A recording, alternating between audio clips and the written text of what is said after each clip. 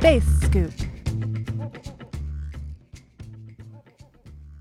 Our galaxy is shaped like a whirlpool, with long strips of cosmic gas and dust swirling around the center.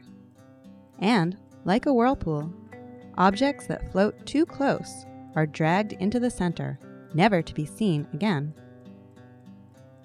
The fate of these unfortunate objects is no mystery. Lurking in the dark at the heart of our galaxy is a gigantic, hungry monster, a supermassive black hole.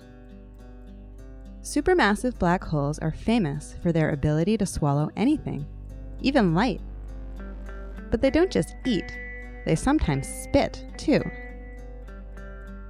In late 2013, an outburst, what astronomers call flares, was spotted blasting from the center of our galaxy. Like many flares, it was made up of high-energy X-rays. However, this particular outburst was 400 times brighter than the X-ray output normally seen coming from this black hole.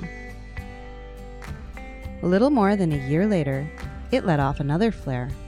This time, it was 200 times brighter than usual.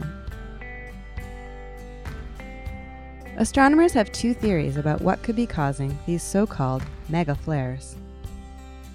The first idea is that the black hole's strong gravity tore apart an asteroid that strayed too close.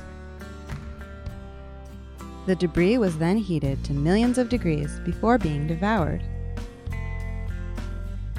The other possible explanation involves the strong magnetic fields around the black hole.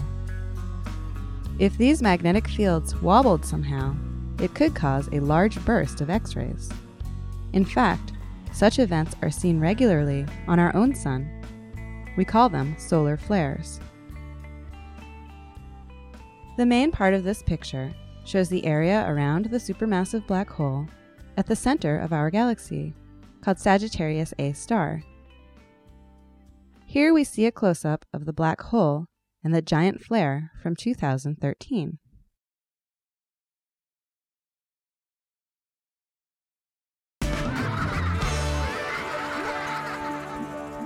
Space Scoop is brought to you by NASA's Chandra X-ray Observatory and Universe Awareness.